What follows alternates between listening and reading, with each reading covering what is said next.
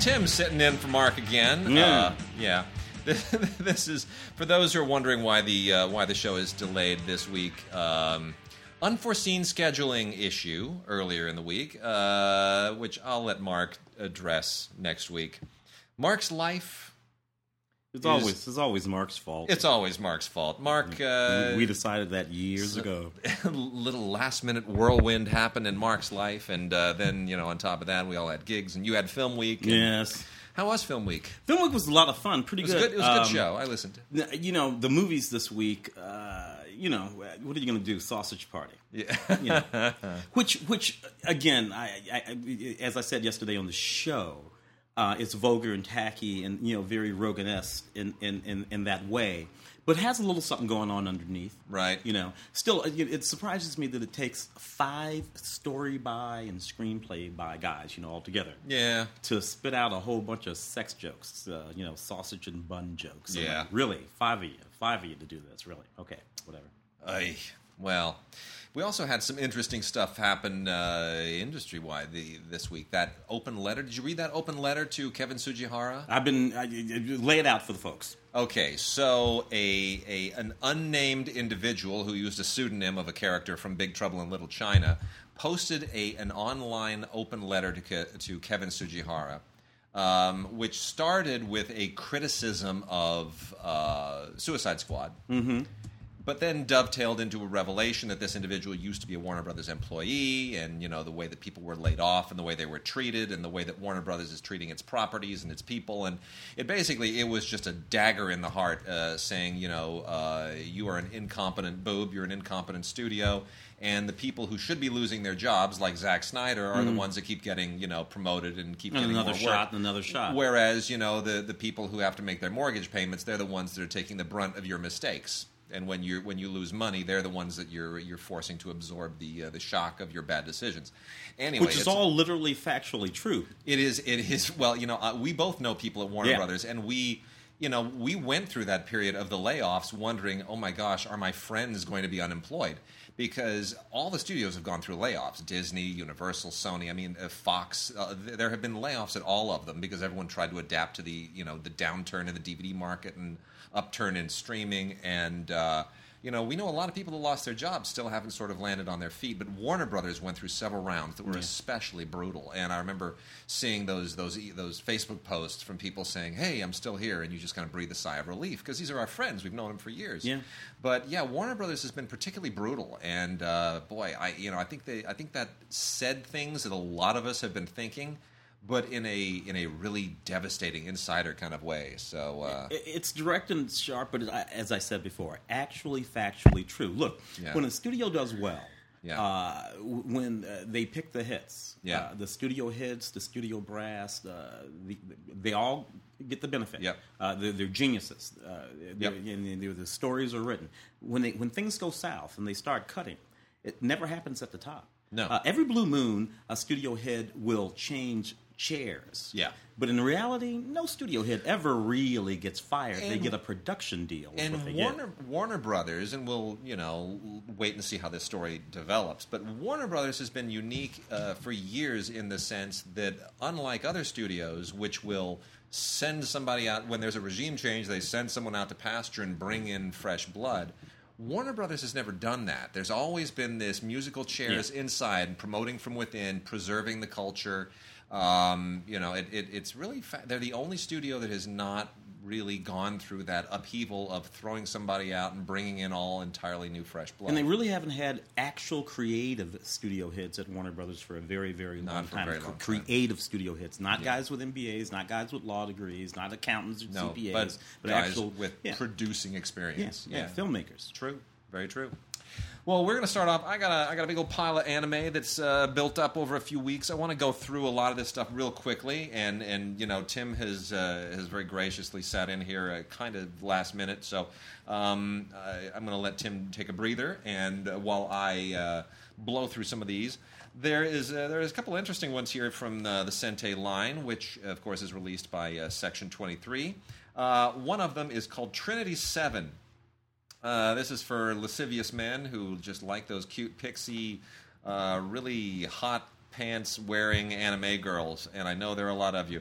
This thing is pretty blue, I gotta be honest. It's about 7 women, and they're all kind of like sorceresses, and it's another fantastical. It's kind of like Bewitched times 7 with a lot of skin. Does that make sense? Yeah. Now okay. I want to see it. Trinity 7, and they're bad too. They're tough, these girls. And then we also have Punchline, the complete collection, 12 episodes on 2 discs. This is one of those wacky anime comedies that kind of it's also very, very blue. A lot of skin, a lot of underwear, but also has a lot of the weird humor that these things don't. It doesn't necessarily transfer over. But it's all kind of action-oriented and female hero stuff. It's just a little wackier and goofier, and that's called Punchline. If you don't get the humor, you're probably going to miss about half of what's going on here. I got another one from Sentai, which I actually thought was pretty good. This is, again, female-oriented, but a lot less lascivious. This is Wake Up Girls Complete Collection. Actually, kind of fun. Translates over much, much better. This is kind of the one of those teen girl things. So, considering that I actually found it to be interesting, tells you something, because I'm not a teenage girl, Japanese or American, but I actually found it sort of entertaining. The humor translates. It's good. It's a lot of fun. So that is Wake Up Girls. Japanese schoolgirls always good for something. I'm being very quiet here because when I get into discussions of Japanese schoolgirls, it's very easy for me to go off the rails. It all becomes a problem, so I'm just going to sit here and let most of this play out in my head. This one is from much, much younger set. This is from the Anime Elements line of Nozomi. And this is called Super Gals, the complete collection. And Tim, what do you think about that? That is explosive. Is what that is.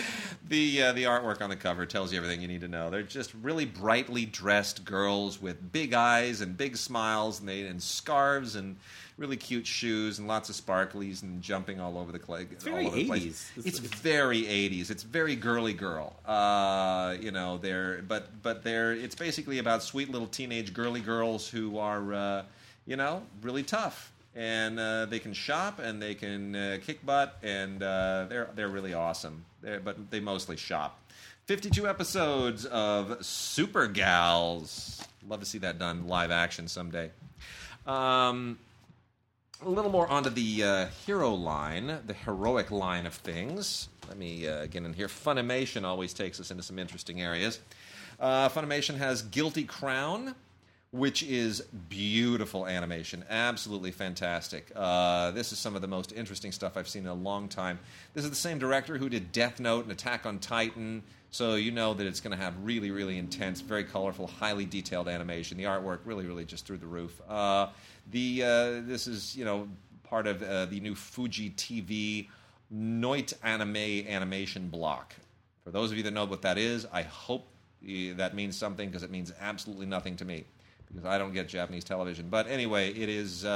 It's all kind of based around an event centered after a meteorite hits Japan and releases this virus, and then you get into this really, really fascinating, fantastical kind of romance and action after that. Anyway, Guilty Crown, gorgeous, gorgeous animation, really first rate. After War Gundam X. More of the Gundam. It just never goes away. This is, this takes place in a future beyond some other previous Gundams. This is episodes 20 through 39 of this series, and it's Gundam. I can't introduce you to the Gundam world if you don't know it. Complete collection of Hatenku Yugi, which is also really, really gorgeous animation. Can't say that I really quite got into the world here. This is 10 episodes on 2 discs from Sentai. Universal also has a hand in this. I'm not quite sure how, but it's the fantastic soap opera story here doesn't quite work for me. Feels a little bit forced and a little confusing, but the artwork is really, really top notch. I just wish that were on Blu-ray. Unfortunately, it's not. Tokyo Ghoul is a big deal these days. Tokyo Ghoul A. This is season 2. and also really, really impressive animation. A little bit ghoulish, as you would guess from the title, but it works. And let's see, go through some of the rest of this. Here's one that we really have to mention. This is a bit of a big deal. This comes to us from Cinelicious Picks, and it is Belladonna of Sadness. Belladonna of Sadness is a legendary Japanese anime, but it's not really anime in its style. We should call it just straight up Japanese animation.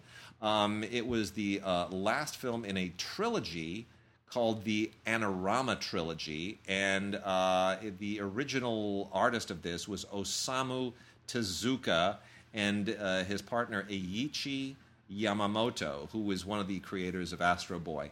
Yeah. And it's very adult. It's very surreal and fantastical and like very kind of 1960s, 70s style. This is from 1973, so it's got a real groovy feel to it. You can tell this is from the 70s. It's got all kinds of 60s, 70s residue all over it.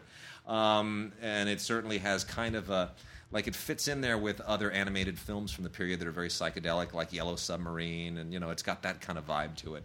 So if you like that stuff, definitely check it out. But it's very, very adult. It's about it's not for the faint of heart. It begins with a rape, and there's a pact with the devil, and there's a whole lot of other really, really trippy stuff in this. But this is a gorgeous Blu-ray taken from a 4K restoration from the original elements. A great essay from Dennis Bartok, who is, of course, a god of film programming and archival programming here in L.A., and a lot of other great extras on it. So definitely worth it for animation buffs. Belladonna of Sadness, but really adult, very grown-up stuff. Don't get it if you're easily shocked or offended. A few other things here. The very popular Renee, episodes 1 through 13 on 2 discs. This is Collection 1 from Sentai as well. That's on Blu-ray. Some other familiar stuff. Children Who Chase Lost Voices, also part of the Sentai collection. This is also really, really great animation. This has won a ton of awards, and this is a re-release. This is worth checking out as well if you haven't seen it previously. More from Funimation. Yurikuma Arashi. I'm never going to pronounce that correctly. More hot girls with guns, saving the world and styling their hair. Lots of fun stuff. It's a girl eat girl world. That's what the tagline says. Yona of the Dawn, Part 2, also from Funimation. More spectacular stuff. Very, very interesting world. A world of fantastical kind of dragons and fantasy and Lord of the Ringsy stuff. Pretty hard to get into if you don't know this world already, which I do not. This is episodes 13 to 24. I was having to play a little bit of catch-up, watched a couple episodes. Enjoy the animation. I guess if you know the world, you'll enjoy it more. Hakuoki, Demon of the Fleeting Blossom, theatrical version, Chapter 1, Wild Dance of Kyoto. That is the complete title of this movie, which is great fantasy samurai stuff. Amazing, amazing animation. Really, really great artwork. I'm always amazed at how they do some of this stuff. It's just they do it week in and week out. They do more animation in a week on Japanese television than we do all year on computers. And this is all hand-drawn. All hand-drawn? Large facilities. Yeah. Some cool fantasy cyberpunk stuff in Cross-Ange, Rondo of Angel and Dragon. This is Sentai. Episodes 1 through 12. This is the first collection on 2 discs, Blu-ray. Basically, cyberpunk cute girls kicking butt in a futuristic dystopia with a little bit of fantasy. Can't get better than that, really. From the Studio Ghibli line, this is a Universal release. Only Yesterday, with voices by Dev Patel and Daisy Ridley. Daisy Ridley, of course, becoming a really, really big deal, obviously because of Star Wars. Yeah. But this is from the Studio Ghibli line. This is a nice Studio Ghibli film bought from Isao Takahata, with Hayao Miyazaki obviously overseeing. Takahata, the number 2 guy over there at Ghibli in all these years. Really sweet, very, like most of the Ghibli stuff, it's much more realistic. This is like what you would expect to be a live-action film, right? It's not really fantasy. This is very much Japanese history and sort of dealing with life in the countryside of Japan and growing up and coming of age, and very, very touching, very, very sweet. Great bonus features on here on the making of it and how they cast the American talent, and the voiceover talent is really, really good. And then the last few here. Here's two more from Sentai that I'll just make quick mention of. Gourmet Girl Graffiti, complete collection, 12 episodes and 2 discs, Sentai on Blu-ray. It's more little girl stuff, and it's that Japanese humor that I don't quite get. More Gundam Build Fighters. It's, the whole Gundam thing, the suits and the shooting and the flying and the color and the, it's Gundam, whatever. If you're not into Gundam, don't start now. It's a lifetime devoted to getting into all that stuff. And then the last two, Lucky Star, complete series, weird animation. These girls look tweaked. I can't really say I enjoy this. This is a Blu-ray DVD combo set. It's that really extreme stuff. It's like everybody's a Pokemon. Not really, but they look like it. Everybody has they look like they're all mutated from Pikachu genes. Yeah. Yeah, it's tweaked. And like meth addicts. Like little... And then the last one, which is by far the most interesting, is Empire of Corpses. The Empire of Corpses Blu-ray DVD combo set with Ultraviolet from Funimation. Really, really, really intriguing, and it's going to be interesting to see where this goes. This has a lot of potential. This is from the same people who made Attack on Titan, and it's based on a Philip Dick novel, which has been kind of graphic novelized. And the whole idea is about ideas. It centers around there's these undead who are basically working like replicants did in Blade Runner, right? Mm-hmm. Like replicants were created to be the labor class. Here, the undead are the labor class in this weird kind of future. So Empire of Corpses is very Philip K. Dick in that sense that aspect of Blade Runner is sort of the beating heart of this thing. And the animation and the artwork is very different, very non-anime-like, very intriguing. A lot of work and conceptual effort really went into this, and a few interesting extras as well. And it's got Ultraviolet, so that's worth something. That I might have to check out. Definitely cool. So that is our anime blitz for the week. By the way, also should let everybody know that because we are kind of in between weeks as a result of the drama in Mark Kaiser's life, there will be no show this coming week, and then it will be our next new show with Mark's return once again. His second return will be the week of Tuesday the 23rd. So Tuesday the 23rd, sometime on the 22nd, 23rd, that's when the next show will go live after this one. So this is going to kind of be an interim double show. Programming notes. Programming notes. Yeah. All right, Tim, we got some new movies. Yeah. What cool new movies do we have? Let's start with this is the yeah. new You know what? That's because I actually dug this movie. Did you see this one for the show? And I did. It's called Raiders. We're talking about the documentary Raiders, yes. or the doc about the film Raiders of the Lost Ark. That these young men, when they were children, it's surreal. These kids made that fan film. They set out to shoot every shot of this film. Now that's all interesting in and of itself, but the machinations that these people went through, these young men went through over the course of the next decade and a half, much more interesting than the sort of idea of them making those films. Just sort of making that film shot by. It's really, really interesting story here. I don't know what it speaks to, but I think it speaks to something in all of our lives about how we can become obsessed with things. Yep. And about how we let these things wheedle their way into our lives and take over our lives while our lives are happening all around us all the time. Your life is happening anyway. It's really, really interesting. This is from Draft House Films. A lot of interesting stuff here. 16-page booklet, audio commentaries featuring these directors. You want to hear from these guys. This is why you want to hear from these guys. They're very reflective now. Yeah. You look at them. Well, there's a lot of drama in their lives and relationships, and women came between them, and I mean they're nerds, but yet they went through all of those same weird little. It's almost like all of Hollywood's worst vices impinged on them as they were trying to make their own version of a Hollywood movie. It's like Hollywood will happen to you if you set foot into that realm, no matter what. True. So that's pretty good draft. So the film is called Raiders, the story of the greatest fan film ever made. Then we got Meet the Blacks. This is a Mike Epps film. Came out a while ago. It's one of those sort of spoof movies. Making fun of the sort of Purge movies, right? So this black family moves into Beverly Hills on the night of the 24-hour Purge, and all kinds of wacky things occur. Actually, this is kind of fun. I saw this for the show, too. Let's see. HD Ultraviolet. The Angry Birds movie. on 4K Ultra HD so that you can actually see with even greater detail how bad and unnecessary this movie was. You know what? I am one of those people who logged somewhere in the neighborhood of, I don't know, 3, 4, 5, maybe 5 years worth of wasted life playing Angry Birds. Never played games. it, not once. You know what? I played it once, and I kid you not, it was like a heroin. Yeah. Next thing I knew, I was lying on my back in a basement in a den with a bunch of other people. I didn't know where I'd been for the last year and a half. I had to go to 12-step and rehab. It was horrible.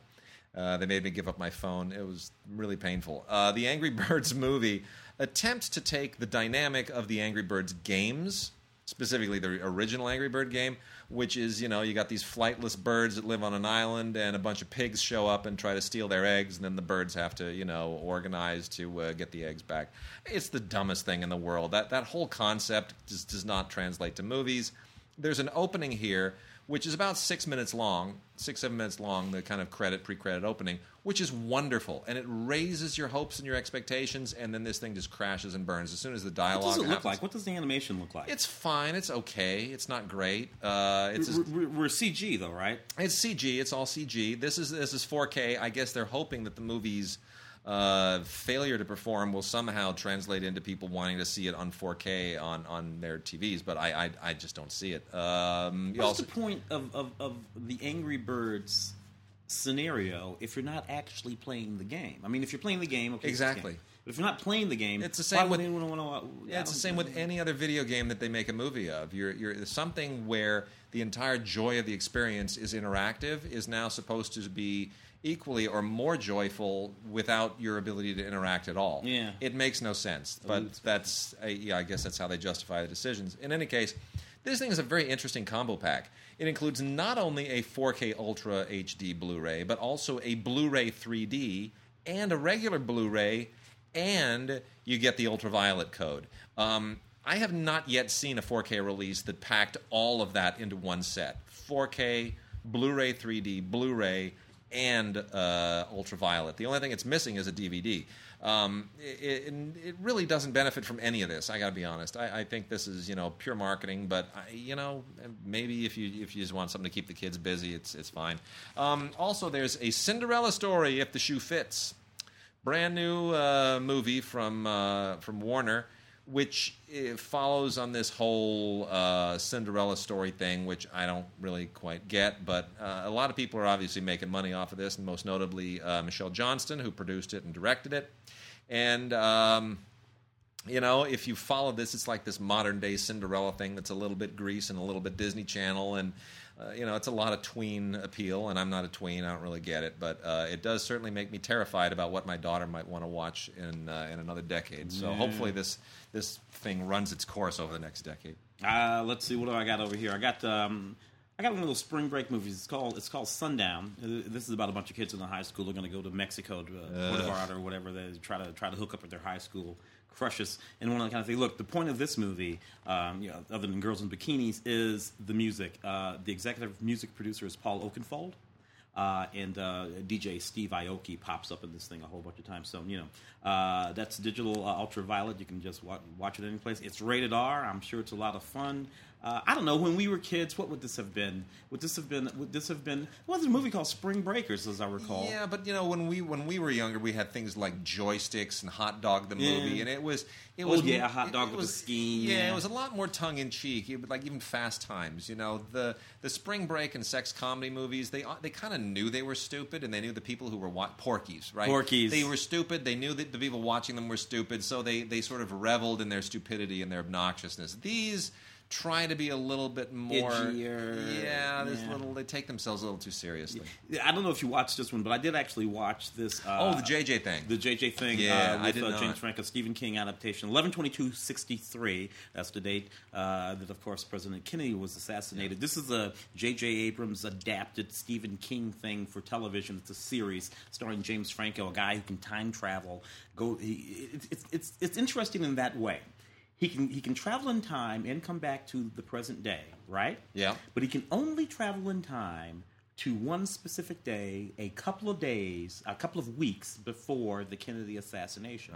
And he does it several times to try to work his way through to stopping that assassination. It ends up being a love story. Yeah. Because you know what? You can't stop Kennedy assassination anymore.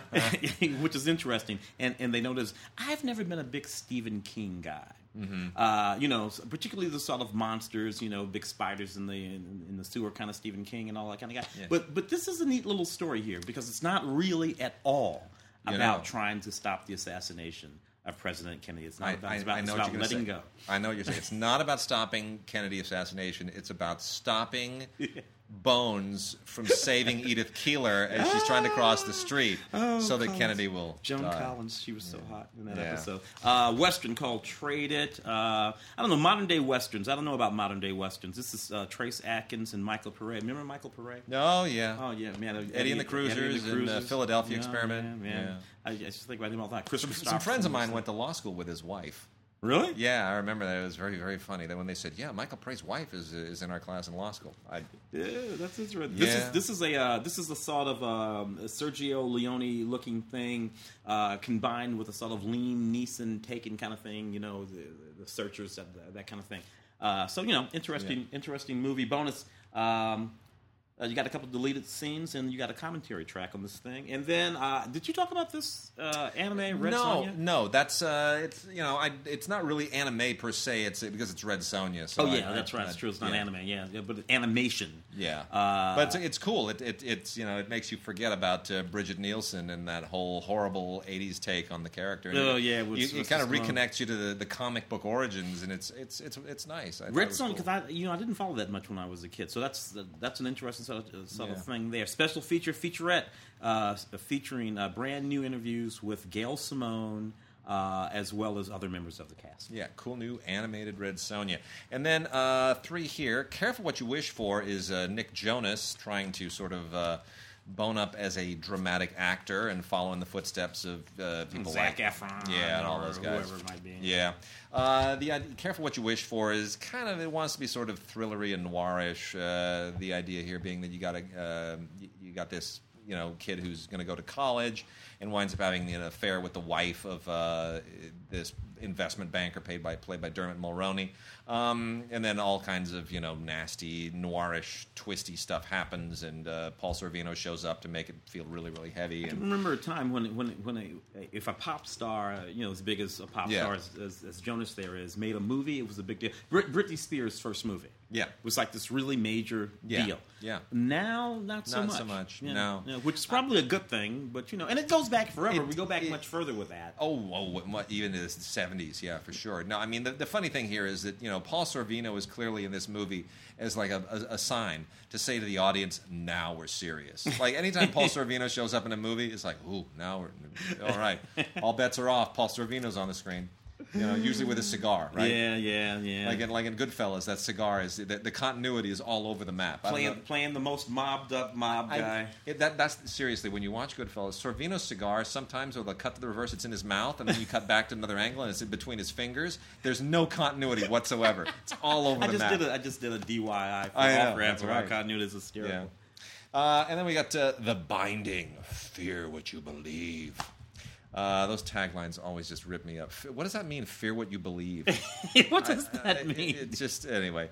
So this is one of those supernatural thriller/horror films, kind of in the Polanski vein. Lots of Catholic symbolism and imagery, and it's iconography. No names in this thing. Don't really need to be. This is from Scream Factory, Shout Factory subsidiary.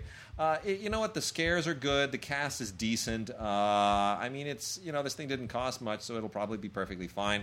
Director Gus Krieger certainly has some skills, so I mean, I look forward to seeing what he does next. It's not bad, not great. It's perfectly fine, decent genre entry. And then here, wrapping out our new films. I think this is the last. I got a couple over here. Yeah, those are docs. So we'll. Those are doc. Okay. We'll move into the docs here in a second. So wrapping out the new films this week is a really weird, strange thing. A Hologram for the King with Tom Hanks. This is the most unfortunate and weird failure, perhaps of Tom Hanks' career, and certainly of Tom Tykwer's career. Great German director Tom Tykwer directed this. Princess and the Warrior. Based on a novel with Tom Hanks. And, this is building off of their relationship from Cloud Atlas, right, where Tom Hanks was really pushing it, playing way too many roles. And you would think, Tom Tykwer, Tom Hanks, amazing. And then as soon as this thing starts off with a cover of... Talking Heads. Mm-hmm. This is not my beautiful house, and Tom Hanks is doing the lyrics, and there's all this CGI, and it's like this weird dreamlike sequence. Mm-hmm. You immediately know, okay, this is this is not right. Mm-hmm. And what's going on here is Tom Hanks is a businessman who's gone to Saudi Arabia to do some kind of a holographic business presentation for the King of Saudi Arabia to hopefully make a sale of this communication technology that his company has manufactured. If I've lost you with that narration, with that description, then the movie will lose you as well, because that's just the weirdest. That makes no sense. Why would you make a movie about that? Why would anybody want to? Well, what it really is, it's a fish out of water story. Tom Hanks is this guy who needs money, and he's got a grown daughter and a estranged wife, and all these family issues and money issues, and he's just trying to make a late life go of things. And he's a salesman, and the only thing standing between it are the eccentricities of Saudi Arabia, but public beheadings, and a crazy driver guy who drives him everywhere, who's having an affair with the wife of some guy that he knows, and then there's this Saudi Arabian doctor who's played by an Indian actress, by the way. Sarita Chowdhury plays the part, so that makes no sense. And then there's a bit of a romance with her, and none of this stuff hangs together. But it's supposed to be about a man's spiritual discovery in a strange land, and the fact that it's Saudi Arabia, which is politically very loaded in this day and age, just kind of undermines everything. A few little jokes with the Saudi locals about, hey, I think I'm CIA, those kind of fall on like a lead brick. It's just a strange, weird, peculiar movie. It's not bad. It just kind of doesn't know what it is. It doesn't know what it wants to do. And there's a special feature here on the adaptation, how they went from the novel to the movie, which makes you wonder even more, why would they do this? But in any case, it's on Blu-ray. It's got ultraviolet, and it's probably worth a look if you're a Tom Hanks fan. It's a very strange and unusual movie. Where are we going to move to those documentaries? Let's hit some docs. Let's start off. You know what? The costumer doc. Let's talk about that for a second. Women he's undressed. Because just to make a quick mention of that, I was supposed to have an interview with Gillian Armstrong, who directed this, the amazing director, the Australian director of Little Women and Oscar and Lucinda, Mrs. Soulful, all kinds of great movies. She's just amazing. I did a few minutes with her on the phone. She was in Australia. It was a dodgy situation technically as to whether or not the conversation would record. It did not, unfortunately. But I will tell you, she is an amazing lady. She's a wonderful lady. She's 65 now and as youthful as she's ever been. And it's a really, really great doc, a great subject. This is about Hollywood costume designer Ori Kelly, who did so many of the most amazing movies that you just cannot believe. I mean, Casablanca and on and on and on. It's just there's no end to it. One of the legendary costume designers of all time. And all of that is in here. He, won numerous Oscars, costumed all the best. But it's also interesting that it talks about being a gay man at a time in Hollywood when certainly everybody knew, but then nobody wanted anybody else to know publicly. And how that dovetails with his career and his relationships. Very interesting stuff with, Cary Grant, his relationship with Cary Grant. A lot of interesting stuff here. It's just a great snapshot of a man of Hollywood at a particular point in time. And Gillian Armstrong was really just what she was telling me was just what a great discovery it was for her, because an interesting diversion for her. It really is. Not that she hasn't made other documentaries, but but she knew nothing about him as well. It was a journey of discovery for her as well. So I wish I had that interview. Unfortunately, I don't. But it was a wonderful filmmaker, a wonderful film, and definitely worth exploring. This is an interesting doc. Homeless. This is a single documentary made by a guy named Greg Dunsweiler. Greg Dunsweiler. He's the primary person in it. He's a person who is about to himself become homeless. Because of the circumstances that he's in. So what he sets about doing is recording the circumstances that will likely bring him to homelessness. And what we see in watching this is exactly what it says in the tagline of this film. It can happen to anyone. If you think that you simply are not a person that this can, you walk down the street, you see these people, make no mistake, this can happen to you, and that's what he tracks in this very, very sort of interesting film. Which ironically, we visit a lot of homeless camps and things like that, and ironically, it's this film that probably kept him from becoming homeless. Very cool. It's Cinema Libre. Fascinating. Yeah. I got a trio of docs right here that I will cut through as quickly as possible. One, on both DVD and on Blu-ray, is Out of Time, Saving the DeLorean Time Machine. From the movie. Obviously, that should tell you Out of Time, DeLorean. This is from Virgil Films. You should know that is all about Back to the Future. But here's the thing. The DeLorean from the film, like they often do with great things in great movies, nobody paid attention to it. It was like, why bother? It's a thing. It's done. It's a prop, you know. And this is all about how Bob Gale, who co-wrote and produced Back to the Future, got together with Universal Studios, and basically what they did to, you know, resurrect the life of that DeLorean from the movie, so that it would not, you know, end up on the junk heap of history, literally and figuratively. Just wasn't being cared for. So it's actually really cool. There's an audio commentary here, deleted scenes, stuff from the world premiere, stuff, a little featurette from the Peterson Audio Museum, which over here on Wilshire, which they just restored and did a great thing. Anyway, it's basically a car restoration movie. And it's, you know, I recommend it on Blu-ray because you really get to appreciate the detail of what goes into restoring a car. It is amazing. It is beautiful, and it's, you know, I remember when DeLoreans were new and they were all over the road. That stainless steel, they still have a very modern look to them. Yes, they do. DeLoreans were a mess, by the way. They had a fuel injection system that was perfectly ludicrous. And a CEO who you know, well, you know, you do what you got to do. Yeah. And then we also have Spring and Arnaud, Art, Love, Mortality. This is a really, really cool documentary about a fascinating love story between two artists, Arnaud Maggs, who's 85, and Spring Hurlbut, who's 60. Maggs is a photographer. Hurlbut is also an artist, and it's essentially about how their love story manifests itself through their joint arts, their joint artistic efforts, and there's almost no other way to describe it. It's a really, really, really fascinating film. It's a fascinating look at art and how two people express themselves both to the world and to each other. And it's just unique in just a fascinating and compelling way. Its First Run Features released this, and just an absolutely beautiful and engaging documentary on so many levels. And then lastly, also from First Run Features, fantastic doc here, The Professor, Tai Chi's Journey West. Director of this should be doing a lot of other really great stuff. Barry Strugatz, really, really good work. This is essentially about Cheng Man-ching, who is a Tai Chi master, one of the legendary Tai Chi masters, who is essentially the man responsible for bringing Tai Chi to the West in the 1960s.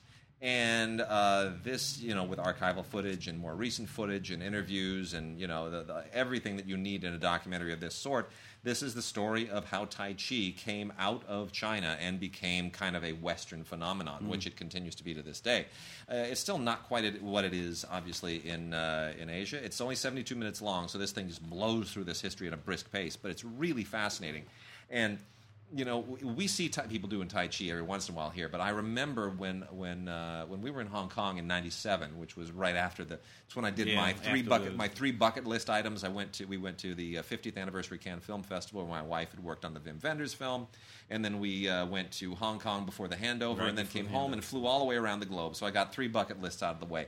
But when you're in Hong Kong and you wake up in the morning and you walk out into the park, it's like old people just doing Tai Chi every day, every morning. I mean, it's part of the culture. You know, it's just such a natural and accepted thing. It's like people jogging here. Yeah.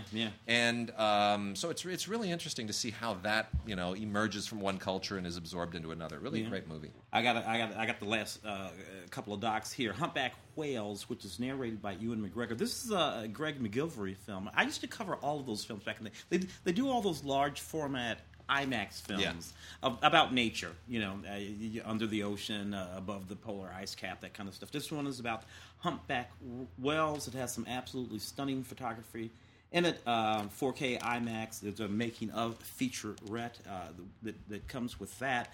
Then we have comics beyond the comic book pages. This is a neat little doc about the comic book industry as told by the creators of the comics.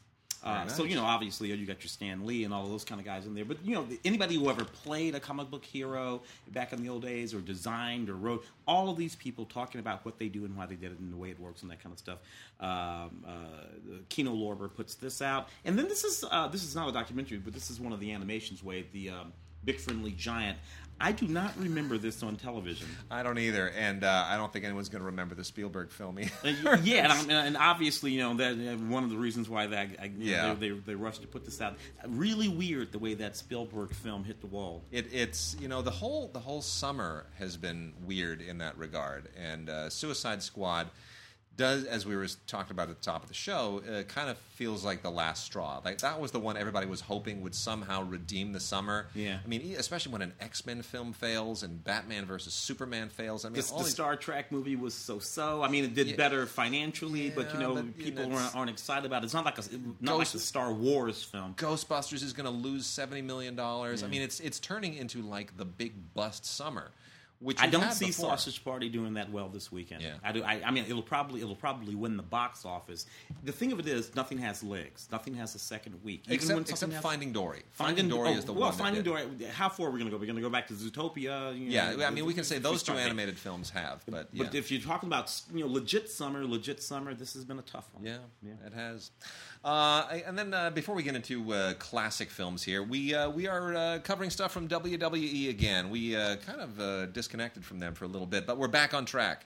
And for wrestling fans, there's some stuff that's been released recently. I'll make quick mention of Eric Bischoff, sports entertainment's most controversial figure. If you're into wrestling, you know who Eric Bischoff is, and he is indeed very, very controversial. But you know what? He just he gets under everybody's skin. He gets under the skin of people at home and people in wrestling. He's a gadfly guy, and this is on Blu-ray. It's all about Eric Bischoff. That's obviously a bone to people who actually know who he is. The Scott Hall story, another big deal in wrestling. This is, I mean, lots of steroids there. I guess that'll get you far. That's on Blu-ray, and then these are the ones that are probably more straight up for traditional wrestling fans. U.S. Championship, Legacy of Greatness. This goes, all the way through a lot of legendary figures, and Nature Boy, Ric Flair, Roddy Piper. Yeah, those are my guys. Those are my guys. Now you reach back. John Cena, obviously, more recent figures. And then straight out of Dudleyville, the legacy of the Dudley Boys. Pretty funny, actually. Bubba Ray and Devon Dudley. A lot of really very entertaining, funny characters in the world of wrestling, and this, even for people who think wrestling is like fake, I guarantee you, it's not fake. It's real, man. It's totally legit, up and straight up. These guys prove it.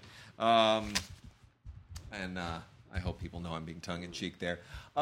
Tim, let's rock the classic film stuff here. That wonderful pioneers of African American cinema. Fortuitous that you are here because you are so more schooled on this than anybody else. What's wacky about this is I'm sitting here, the black dude. You're sitting there, the white dude. I begged Kino. I know. For this set, so I could talk about it. Who did they send it to you? Send it to me. I'm sorry, it's because I'm black. That's why they did it. Martin Scorsese says this was crowdfunded. This was a crowdfunding, which you told me about, and I did not know about. They raised close to $60,000 to do this. It involves Southern Methodist University. So this is a wonderful documentary set that actually comes with a wonderful little booklet as well, featuring most of the most important cinema coming out of the black community from the beginning of cinema, 1895, straight through Oscar B. Shaw and Spencer Williams and all of these guys. And these are all figures that most people don't know about. I mean, this is kind of a hidden history. Well, one of the things that I always like to talk about when it comes to,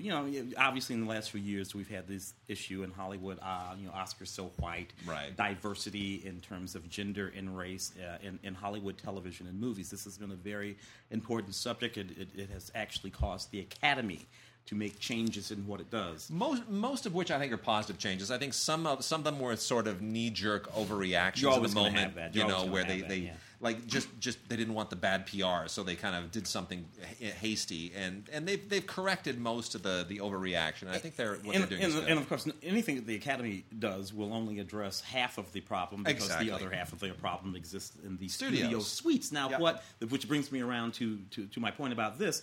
These are films fundamentally made by black folks from, like I said, the 1890s or early 1900s through the middle 50s, early 60s. In studios that were owned and run by black folks, which nobody knows about. It's amazing. There's a long history of black folks making films for themselves and about the black community that they actually own. Oscar Micheaux and Spencer Williams, so many others. The Blood of Jesus in this set. There's several films in this set, more than we can actually go through, dating all the way back to about 1915 or so. 2 nights of vaudeville, starring everyone from Herb Jeffries to Paul Robeson to Spencer Williams, of course, and films made by filmmakers, like I said, who you've probably never heard of but ought to know, including filmmakers who did pioneering things in the technical art of cinema as well, which is a very important thing to talk about. So crowdfunding, I see this as a really a sort of a landmark little situation. It is, and I hope that this succeeds in a way that it enables more stuff like this, because there are all kinds of great little nooks and crannies to American film history that get lost. Poverty Row. Oh yeah. The history of the Poverty Row movies is like. I mean, that's the. I wonder how many of those even are being preserved. You could find the same thing in women's cinema. Most people, Alice Guy Blaché. Yeah. We have never heard of her. This is a woman who had a studio, her own studio, in New Jersey. 2 years before D.W. Griffith. Yep. Actually, so we can go into a whole lot of this stuff. Chicago, a lot of the filmmakers who were making films and owned studios that are reflected in this set, pioneers of African American cinema is the name of the set, folks, worked out of Chicago in the early 1900s. If you go to State Street in Chicago, you can still find some of the buildings where they actually made these films, including Birth of a Race, which is a very interesting sort of film that didn't come off. It was supposed to be a response to Birth of a Nation. It's spoken to a little bit in the set. Our colleague Ray Green did the sort of discussion of that entire fiasco and what happened there. So interesting stuff. Pioneers for African American Cinema from Kino Lorber. Excellent 5-disc collection. My father actually acted in one silent film. Really? Yep, he did. And I have, and it's funny because I talked to Kevin Brownlow years ago. Brownlow's one of the godfathers of silent film archivism, and I mentioned it to him, and I sent him all. I have a review of it, a clipping from 1919, and he said, I'll see what I can do. And he said, I can't find anything on this, but doesn't mean it won't turn up at some point. Yeah, so that's the thing about that stuff. You never know. It was an independently produced thing. How old would he have been? Oh, let's see. He would have been... That's the middle of the silent era. Yeah, he would have been, about 26, 27. About 26, that age. 27. Oh, man, we got to find that. I know. One day. It's in somebody's basement, I'm sure. Anyway, got a bunch here from Olive. Olive has released a really kind of an incredible onslaught of films over the last few weeks. So let me go through this as fast as I can, just to let you know that all on Blu-ray, all of them... Most of them really, really worth paying attention to. From 1934, Neath the Arizona Skies. That is Neath, not beneath, but Neath with an apostrophe. A southern colloquialism. A southern colloquialism. One of John Wayne's earliest films. 1934, this is before he even made Stagecoach. This is early John Wayne, early Western with Yakima Canutt in it as well.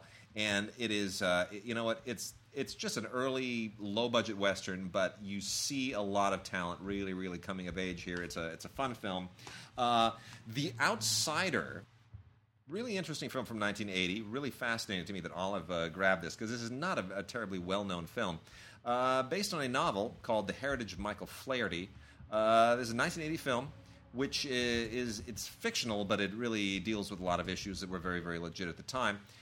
Basically about a Vietnam vet comes home and decides that in order to sort of have, add meaning to his life, he goes to Ireland to, basically join the cause of the IRA in fighting the British. Bring some of that little Vietnam moxie and keep the fight going, and winds up being very disillusioned as a result. It's an interesting thing because we were of a certain age during that time, and that was the thing that actually went on during that time, right? You had these Vietnam vets coming back here.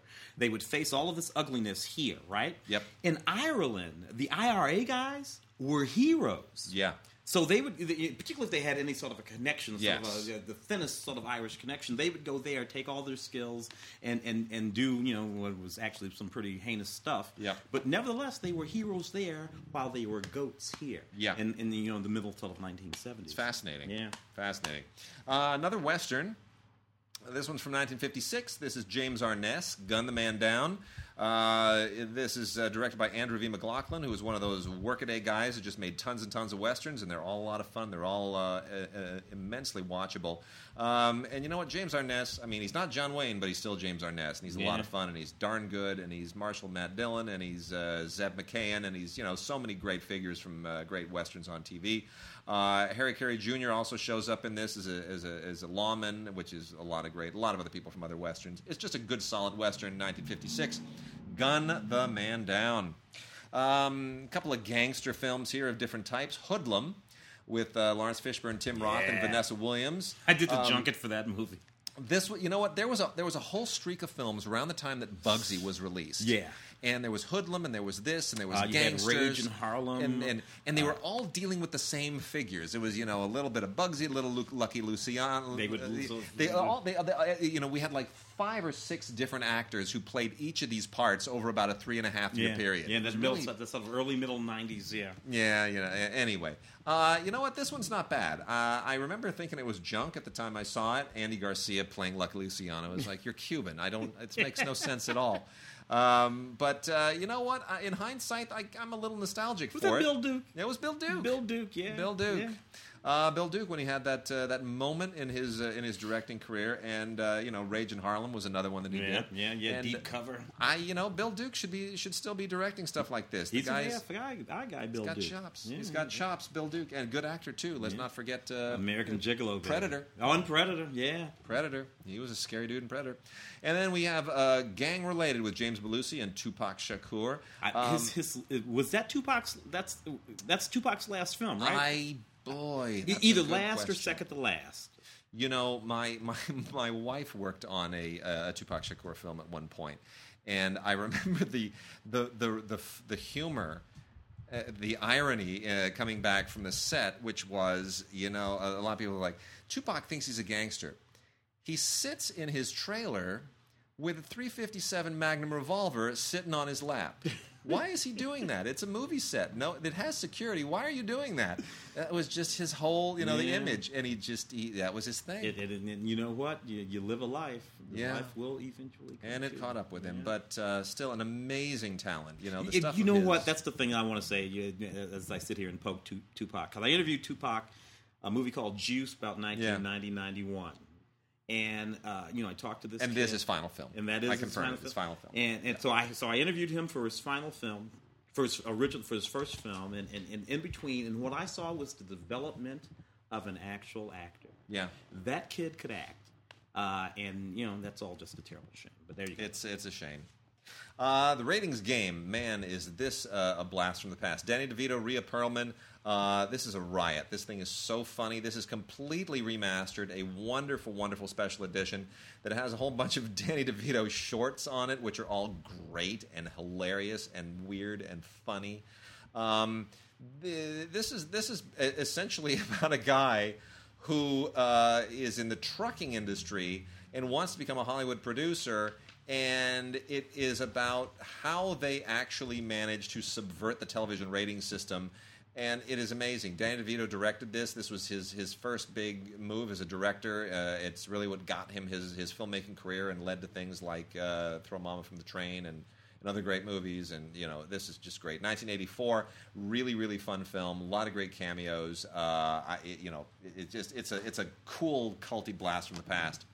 Robert Townsend in The Meteor Man. Oh man, I did the junket for that film. Speaking of superhero movies, this is when Townsend was still trying to sort of keep a career going that had been launched with Hollywood Shuffle was his. I always confuse him with Keenen Ivory Wayans as a original. Yeah, well, Townsend was never a great director, but always a very interesting writer. I feel like he should have gotten somebody else to direct some of his scripts so that he could not sort of worry about being in them and behind the camera. You think about a film like The Five Heartbeats, which was his big film. Which is a really decent film. Really decent film. Yeah. More of a sort of TV-level quality there. But again, take that material and put it in the hands of, I don't know, in the 1990, whoever would have been the guy in 1990. And Robert's in that film, too. So he's an actor, and you got yourself an Academy Award nominated film there. Right? I agree. I don't know. But this is still a fun film. I mean, there's a lot of heart to his movies, and I don't think he's been given enough credit for what Robert was trying to do back in the day was to give the black community images and ideas that no one else was giving them. Exactly. So,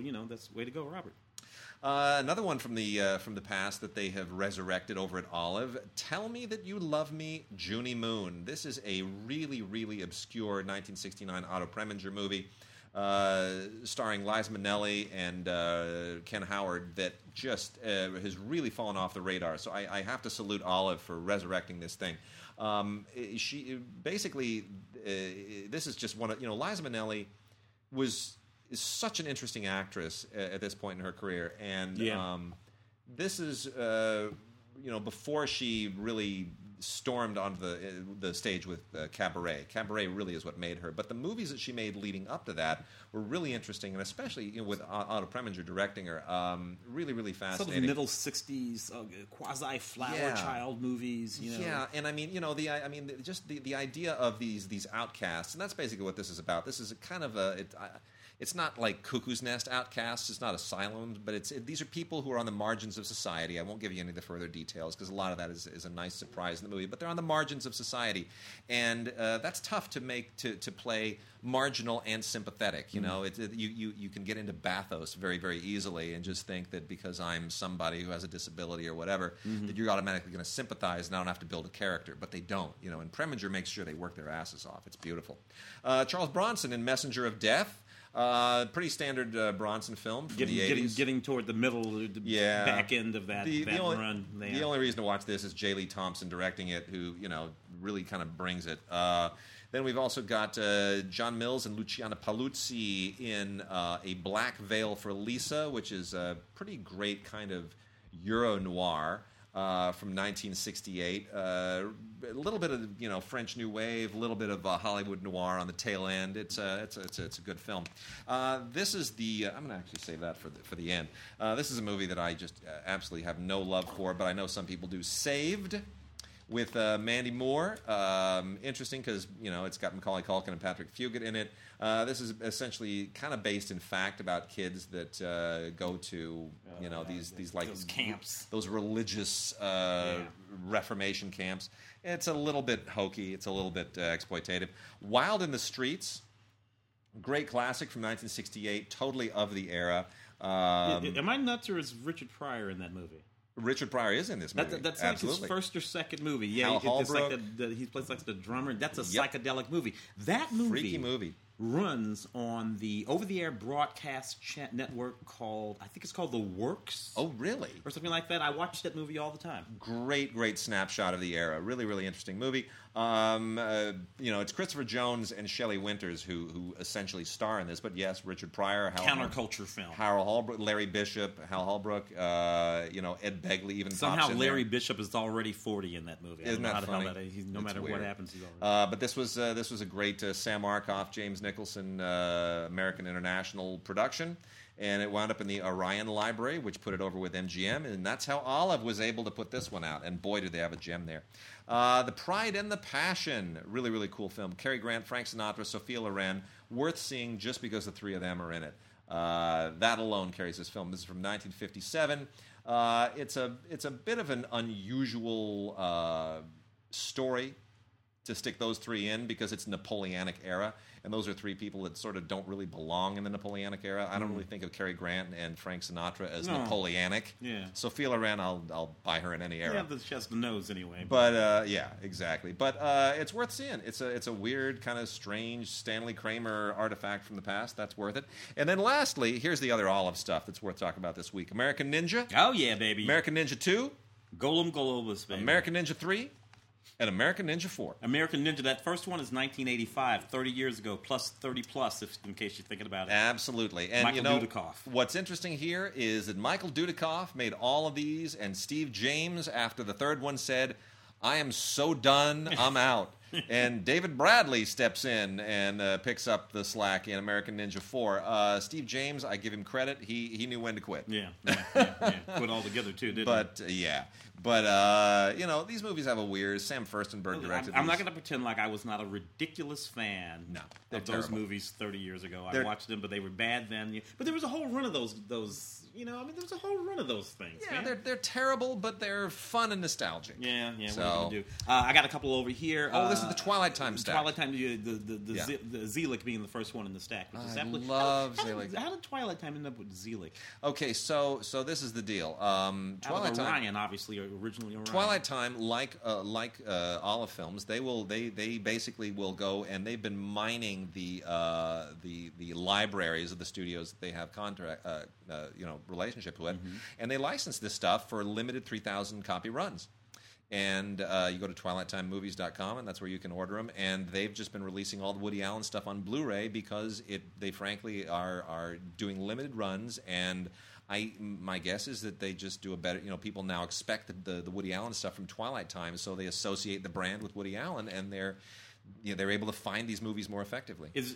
Are they coming out under I don't know, the MGM banner? No, nothing. Just strictly Twilight. Strictly Twilight Time. Twilight. This is Twilight Time's baby right now. So they've been releasing a lot of great Woody stuff, and this is the one that I'm just in love with. I think this might be my favorite Twilight Time release of all time. Well, I just love Blu-ray, this movie. Obviously, isolated score on this one. And of course it's Zelig, so it's great. Zelig. This is Woody doing the mock documentary thing, and it's so unbelievably funny, and it's such a great character.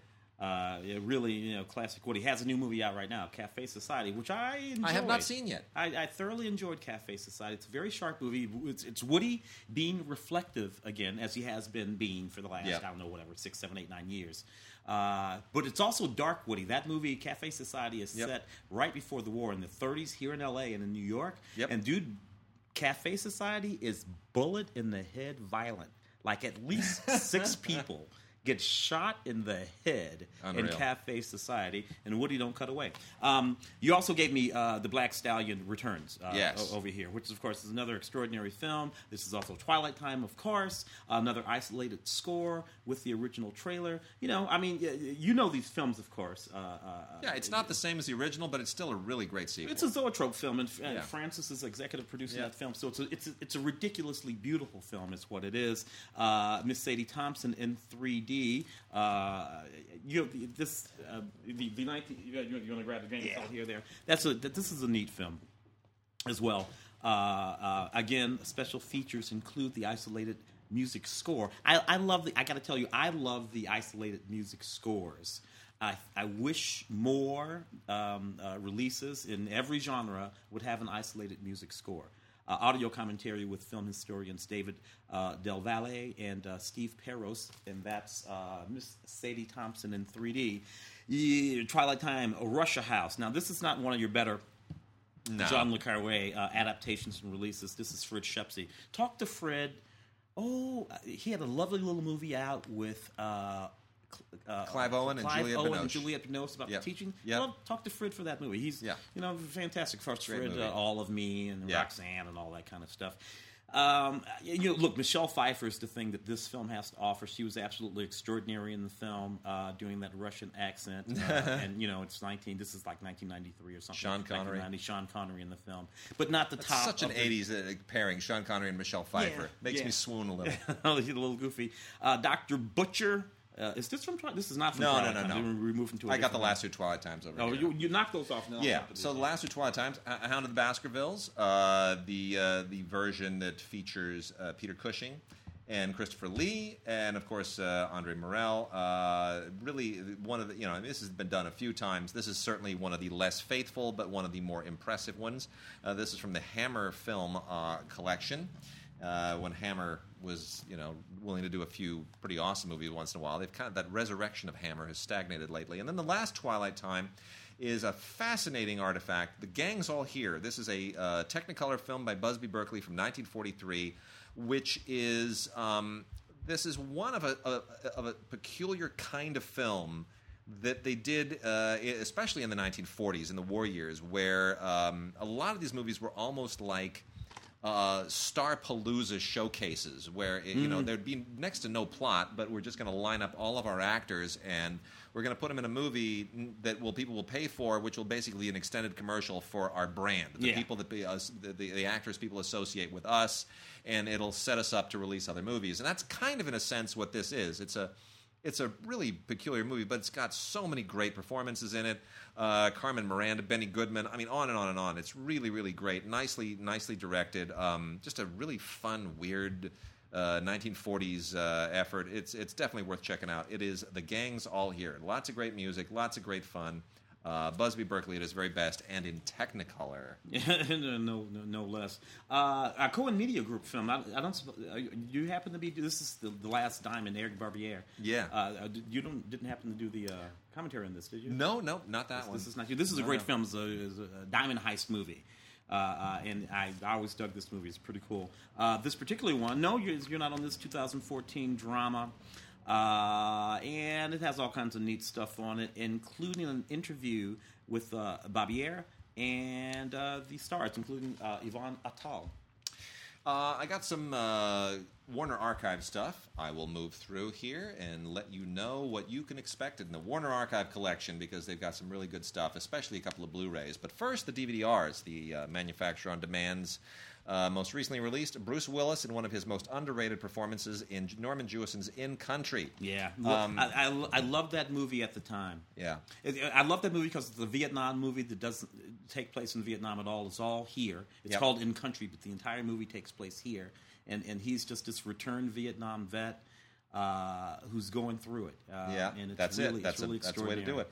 And not such a bad James Horner score. And I will also say co-written by Frank Pearson, who recently passed away, former president of the Writers Guild, and a longtime neighbor of mine. Oh, really? Used to see him drive by all the time. And saw him once at like a homeowners association meeting, and that was the first time I realized he was a neighbor. Went to this. Actually, believe it or not, went to a homeowners association meeting, and this is years and years and years ago, at Mark Hamill's house. I'm name dropping like a scumbag right now. So I go to a homeowners association meeting at Mark Hamill's house, and Frank Pearson is there, and I say, "Oh, hello, Frank. Haven't seen you since we." No. I mean, it was surreal. It's like you're at Mark Hamill's house, and there's Frank Pearson, and of course I'm like a teenager at the time, and I'm like, it freaks you out a little bit.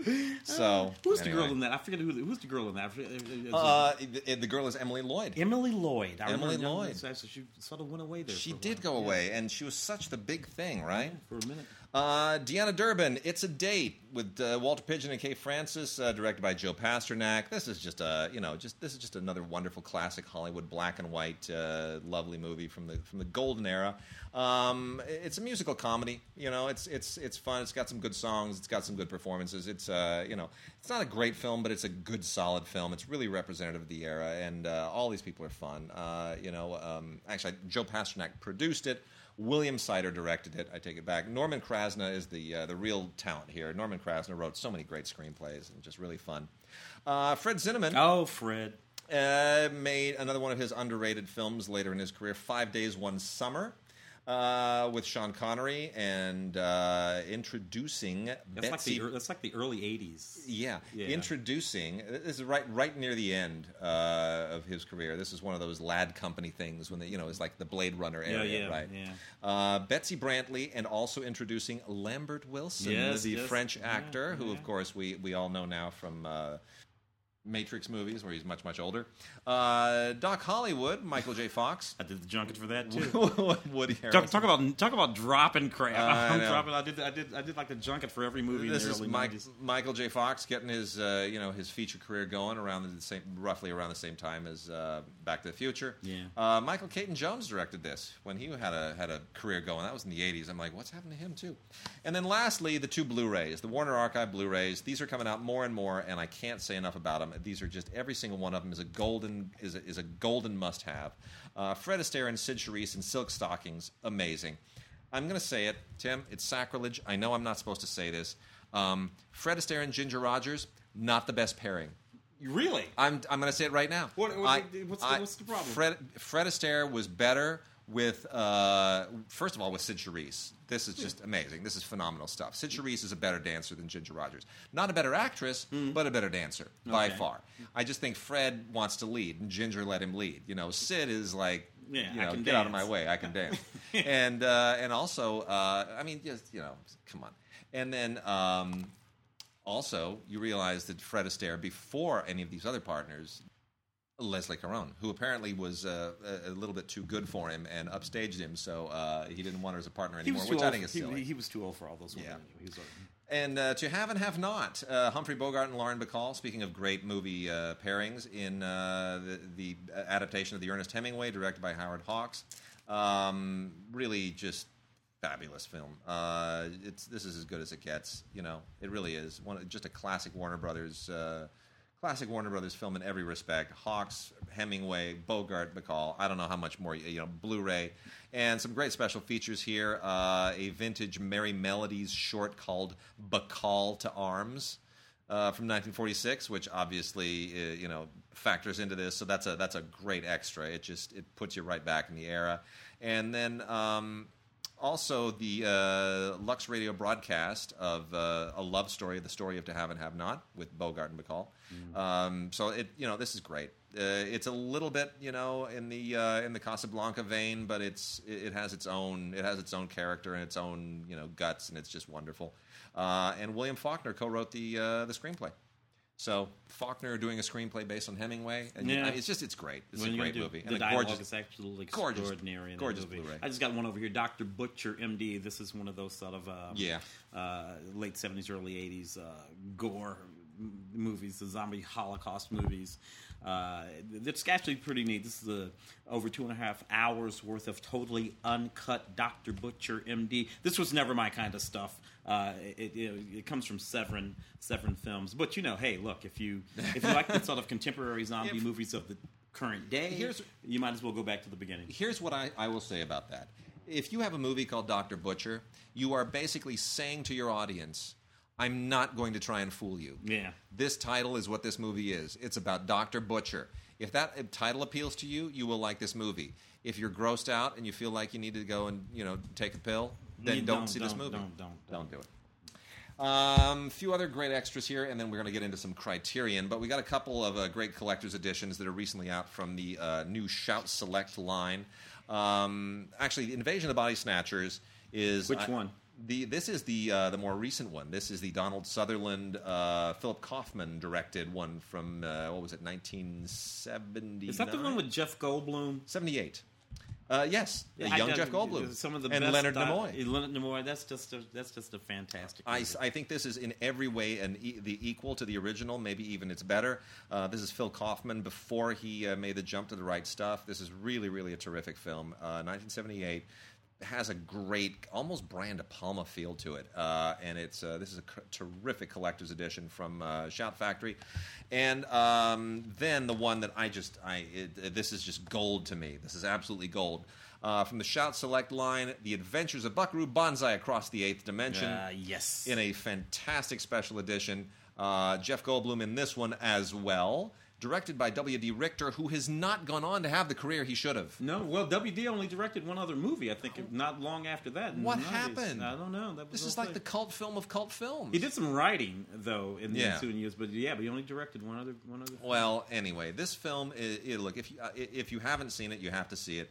There's really no way to describe this film other than John Lithgow overacts and gets away with it in the worst possible way.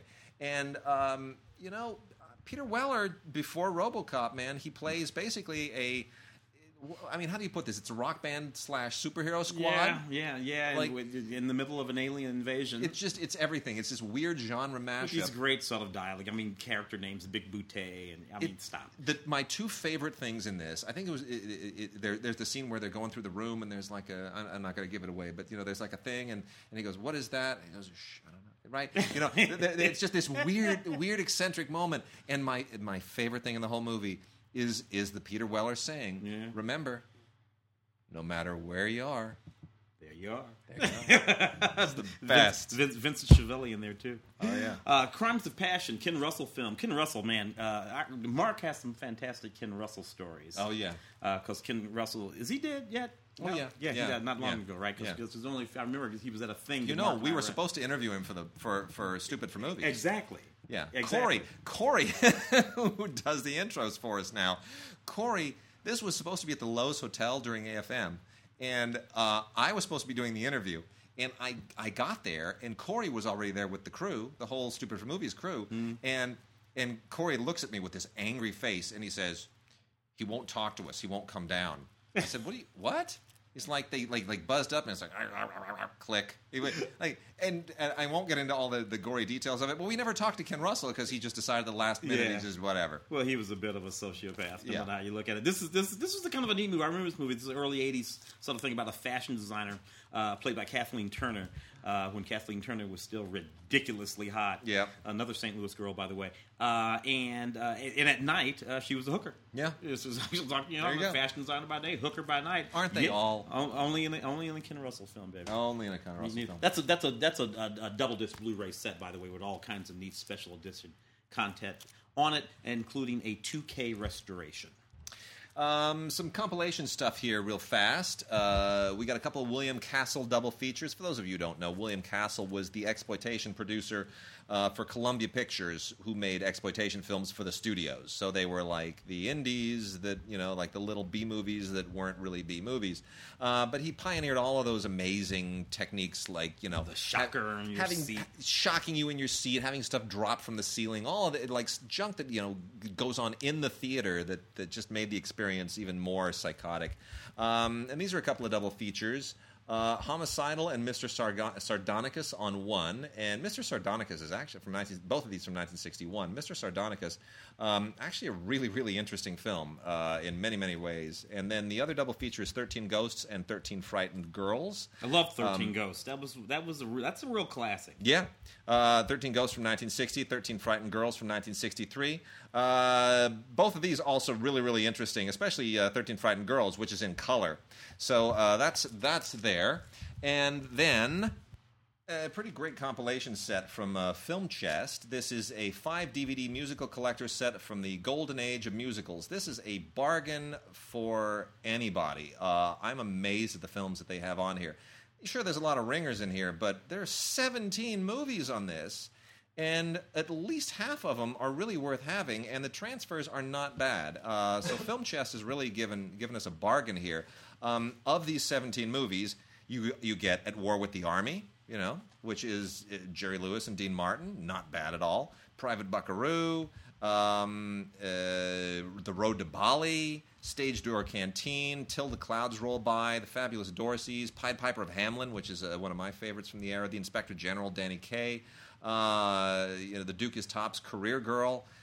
I mean, there's a lot of really great classics here. So it's absolutely worth it to pick this up. If you don't have any of these movies, this is really a great set. 5 DVDs, musical collector set, The Golden Age of Musicals, 17 films from Film Chest. I got a couple over here. We have New Faces. New Faces was a review series done in CinemaScope in the 50s and 60s.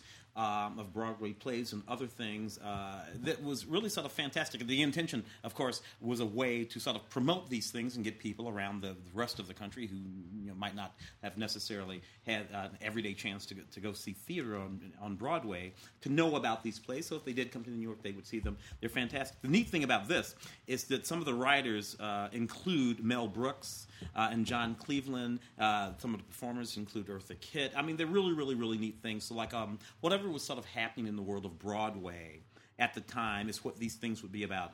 This particular one is from 1954 and includes, in fact, Eartha Kitt and Ronnie Graham and Robert Clary and Alice Ghostley doing numbers from a number of fantastic shows, reviews and skits and comedy from the period on Broadway. So that's kind of neat. New Faces of 1954. Done in CinemaScope as well. The Night Visitor, I also have here. This is the 19. Let me see, which one is this? This would be the Max von Sydow one. So it's from about early 70s, sometime in the early 70s. It's when this one would have been crime thriller. This is a very, very intense and spellbinding sort of thriller. Max von Sydow, as a young guy, was a captivating guy. He's a captivating guy now. But as a young guy, he was very captivating on the screen. So you're going to want to check out this Blu-ray. It has a commentary track on it from author and filmmaker Bruce G. Hallenbeck. Nice. All right, Criterion. 5 new Criterion titles. They're all absolutely amazing. Ingrid Bergman, in her own words, this is really just terrific. I thoroughly enjoyed that. We talked about that on Film Week. It is, isn't this great? I mean, it really is. Stig Bjorkman, who directed this, made this amazing documentary, which is almost, I hate even calling it a documentary. It's like a personal, it's like a Valentine in so many ways. I mean, it really is like a personal... It really is in her own words. It's all in her own words. You hear her voice, including some recordings that she made, the images, some of the earliest images of her as young as 15 years old. Some of her own home movies. From home movies, yeah. It's just absolutely beautiful. And Alicia Vikander, now an Oscar winner, narrates it. And it's a wonderful, wonderful look at a screen legend, and with a lot of tremendous extras on it, including more home movies and clips and interviews of archival stuff of Bergman that are all not part of the documentary, but still very much germane to her career. So that's a wonderful and unexpected Criterion release. A Touch of Zen, the great King Hu film. I hope this means that we're going to get a lot more King Hu on Blu-ray. Especially from Criterion. That would be great. King Hu, of course, the Taiwanese filmmaker who made his mark primarily in the 1960s, is kind of the John Ford of the Hong Kong and Taiwanese film industries. Beautifully photographed, amazingly choreographed films that really inspired a whole generation of martial arts and period filmmakers. A Touch of Zen is considered one of his best films. I'd say there's probably 3 that kind of tie. But A Touch of Zen definitely is certainly always one that winds up at people's the top of their lists, and it's one of those journey stories about this young woman who puts on a disguise to I won't give anything away, but she's looking for sanctuary and winds up in finding sanctuary in a certain location, and then there's some conflict that ensues, and it's a little bit like it is very much a Western. The monks. The thing about that movie, because that movie is actually from the early 70s. Yes, and which of course was 1971.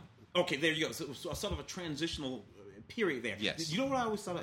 The movie that I always he's already competing with Shaw Brothers movies. Oh sure, at this point. yeah. But you remember the Billy Jack films?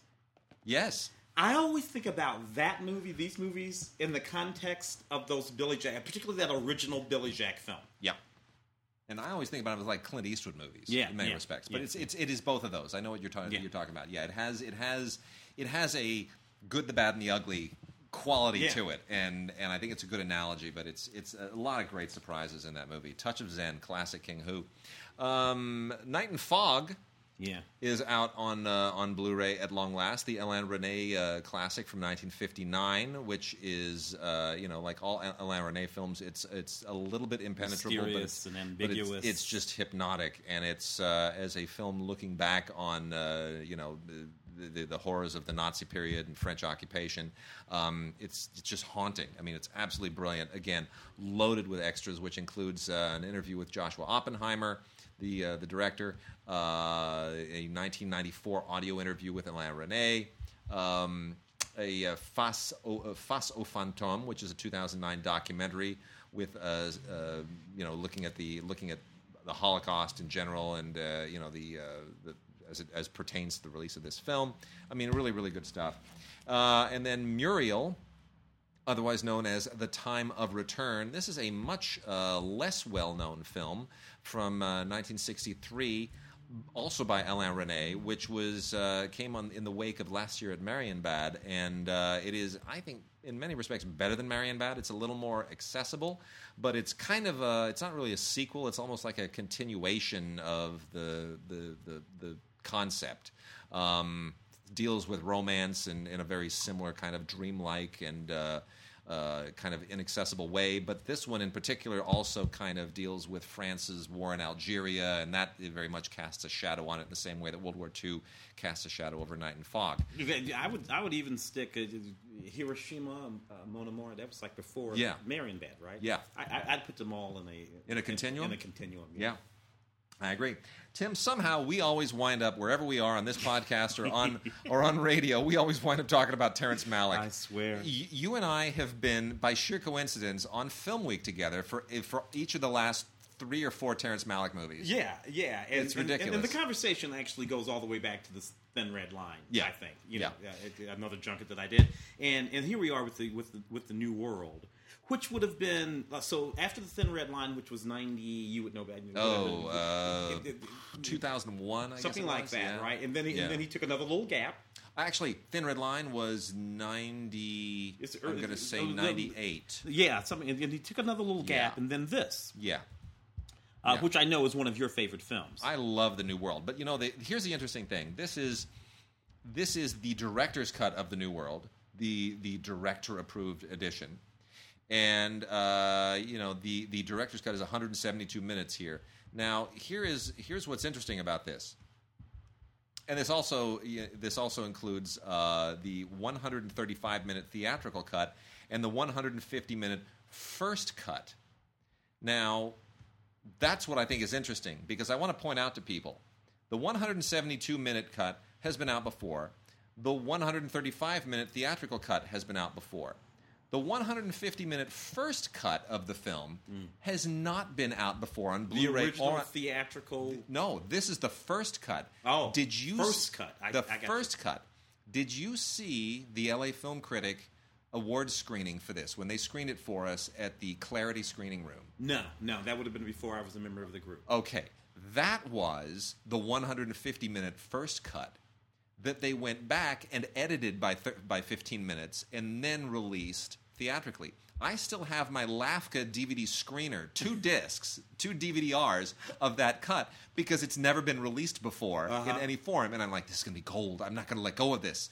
No one has seen this cut before. It's out now. They finally, but that's the thing. Nobody, they're talking about this. Oh, the director's cut. Oh, no, there are 3 cuts. Only members of LAFCA and a few other groups actually saw that. So effectively, you do get you get every transfer, every cut of this film now, which is pretty great. In any case, Emmanuel Lubezki, who's now a back-to-back Oscar winner, and who's just who legend now, the greatest cinematographer of all time, who of course did. This is effectively when his relationship with Malick began. It was Jack on this Fisk and a few other folks whose names we see regularly now. And tons of interviews and other stuff on here. I mean, if you love this film like I do, this is nuts. There's more to this than you'll spend hours. I mean, look, it's James Horner's score. Really, probably the last great James Horner score. I really do love. I mean, I criticize James Horner a lot, but I really, really love this score. So. And then let's see a couple other real quick things before we cut out here. Some Asian titles that I should make mention of. This is an unusual little thing. I said this years ago that in China the movies that they were just using Hollywood films to build a lot of theaters so they could release their own crappy Hollywood knockoffs into theaters. And next thing you know, we'd have these Chinese movies making ridiculous amounts of money in China, and we'd never see them over here. Case in point, The Mermaid. Stephen Chow, whose early films I really love, made a killing with The Mermaid. This is very much more in the vein of Shaolin Soccer and Kung Fu Hustle. His more recent effects inflected stuff. His earlier films are very much about Cantonese puns and more kind of local humor, but more deadpan stuff. All this CGI stuff. I don't think this is a very good movie, but it's clearly a very polished film. It's much more interesting if you're Chinese. I think it is not.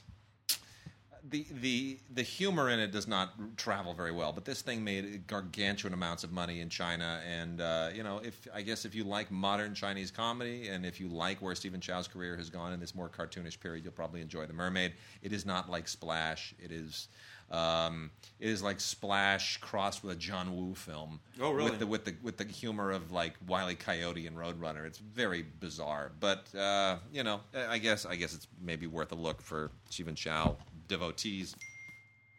And then lastly is Female Prisoner Scorpion, the complete collection from the Arrow collection.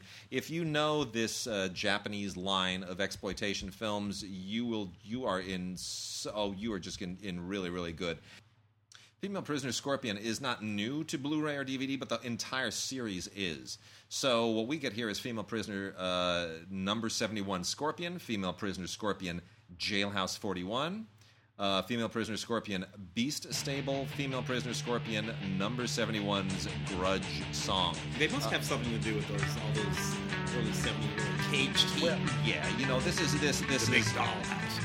All that stuff. It's like all the women's spy movies crossed with the women in prison movies and transitioned over to the Japsploitation milieu. It's groovy, it's funky, it's 60s, it's 70s. It's a lot of fun. It's really violent. It is not Orange Is the New Black. No, it is not. Nothing like that. It is campy. It is fun. It is completely unhinged. The Japanese made this particular genre of Japanese movies is really just completely off the wall. So I do recommend this for cult film fans who have been waiting for this complete series to come out, and it has not until now. That is really, really a godsend. This is something I did not expect. So Arrow, I applaud Arrow for releasing that entire series. It's a lot of fun. Nice throwback to an era. So, Tim, that's it. We've wrapped up this extra long show, and we're covering for a couple of weeks here. We'll come back in about a little over a week and a half, and let Mark reveal the whatever drama he chooses to reveal. It should be interesting. All right. He should do it with movies. Yes. So just watch this movie. It'll lay out what I've been dealing with. Absolutely. All right. It's all good. We thank you guys for being patient with us, and have a great time watching the rest of the Olympics, which is what I think I'm going to do this next week. All right. We're out. Bye-bye.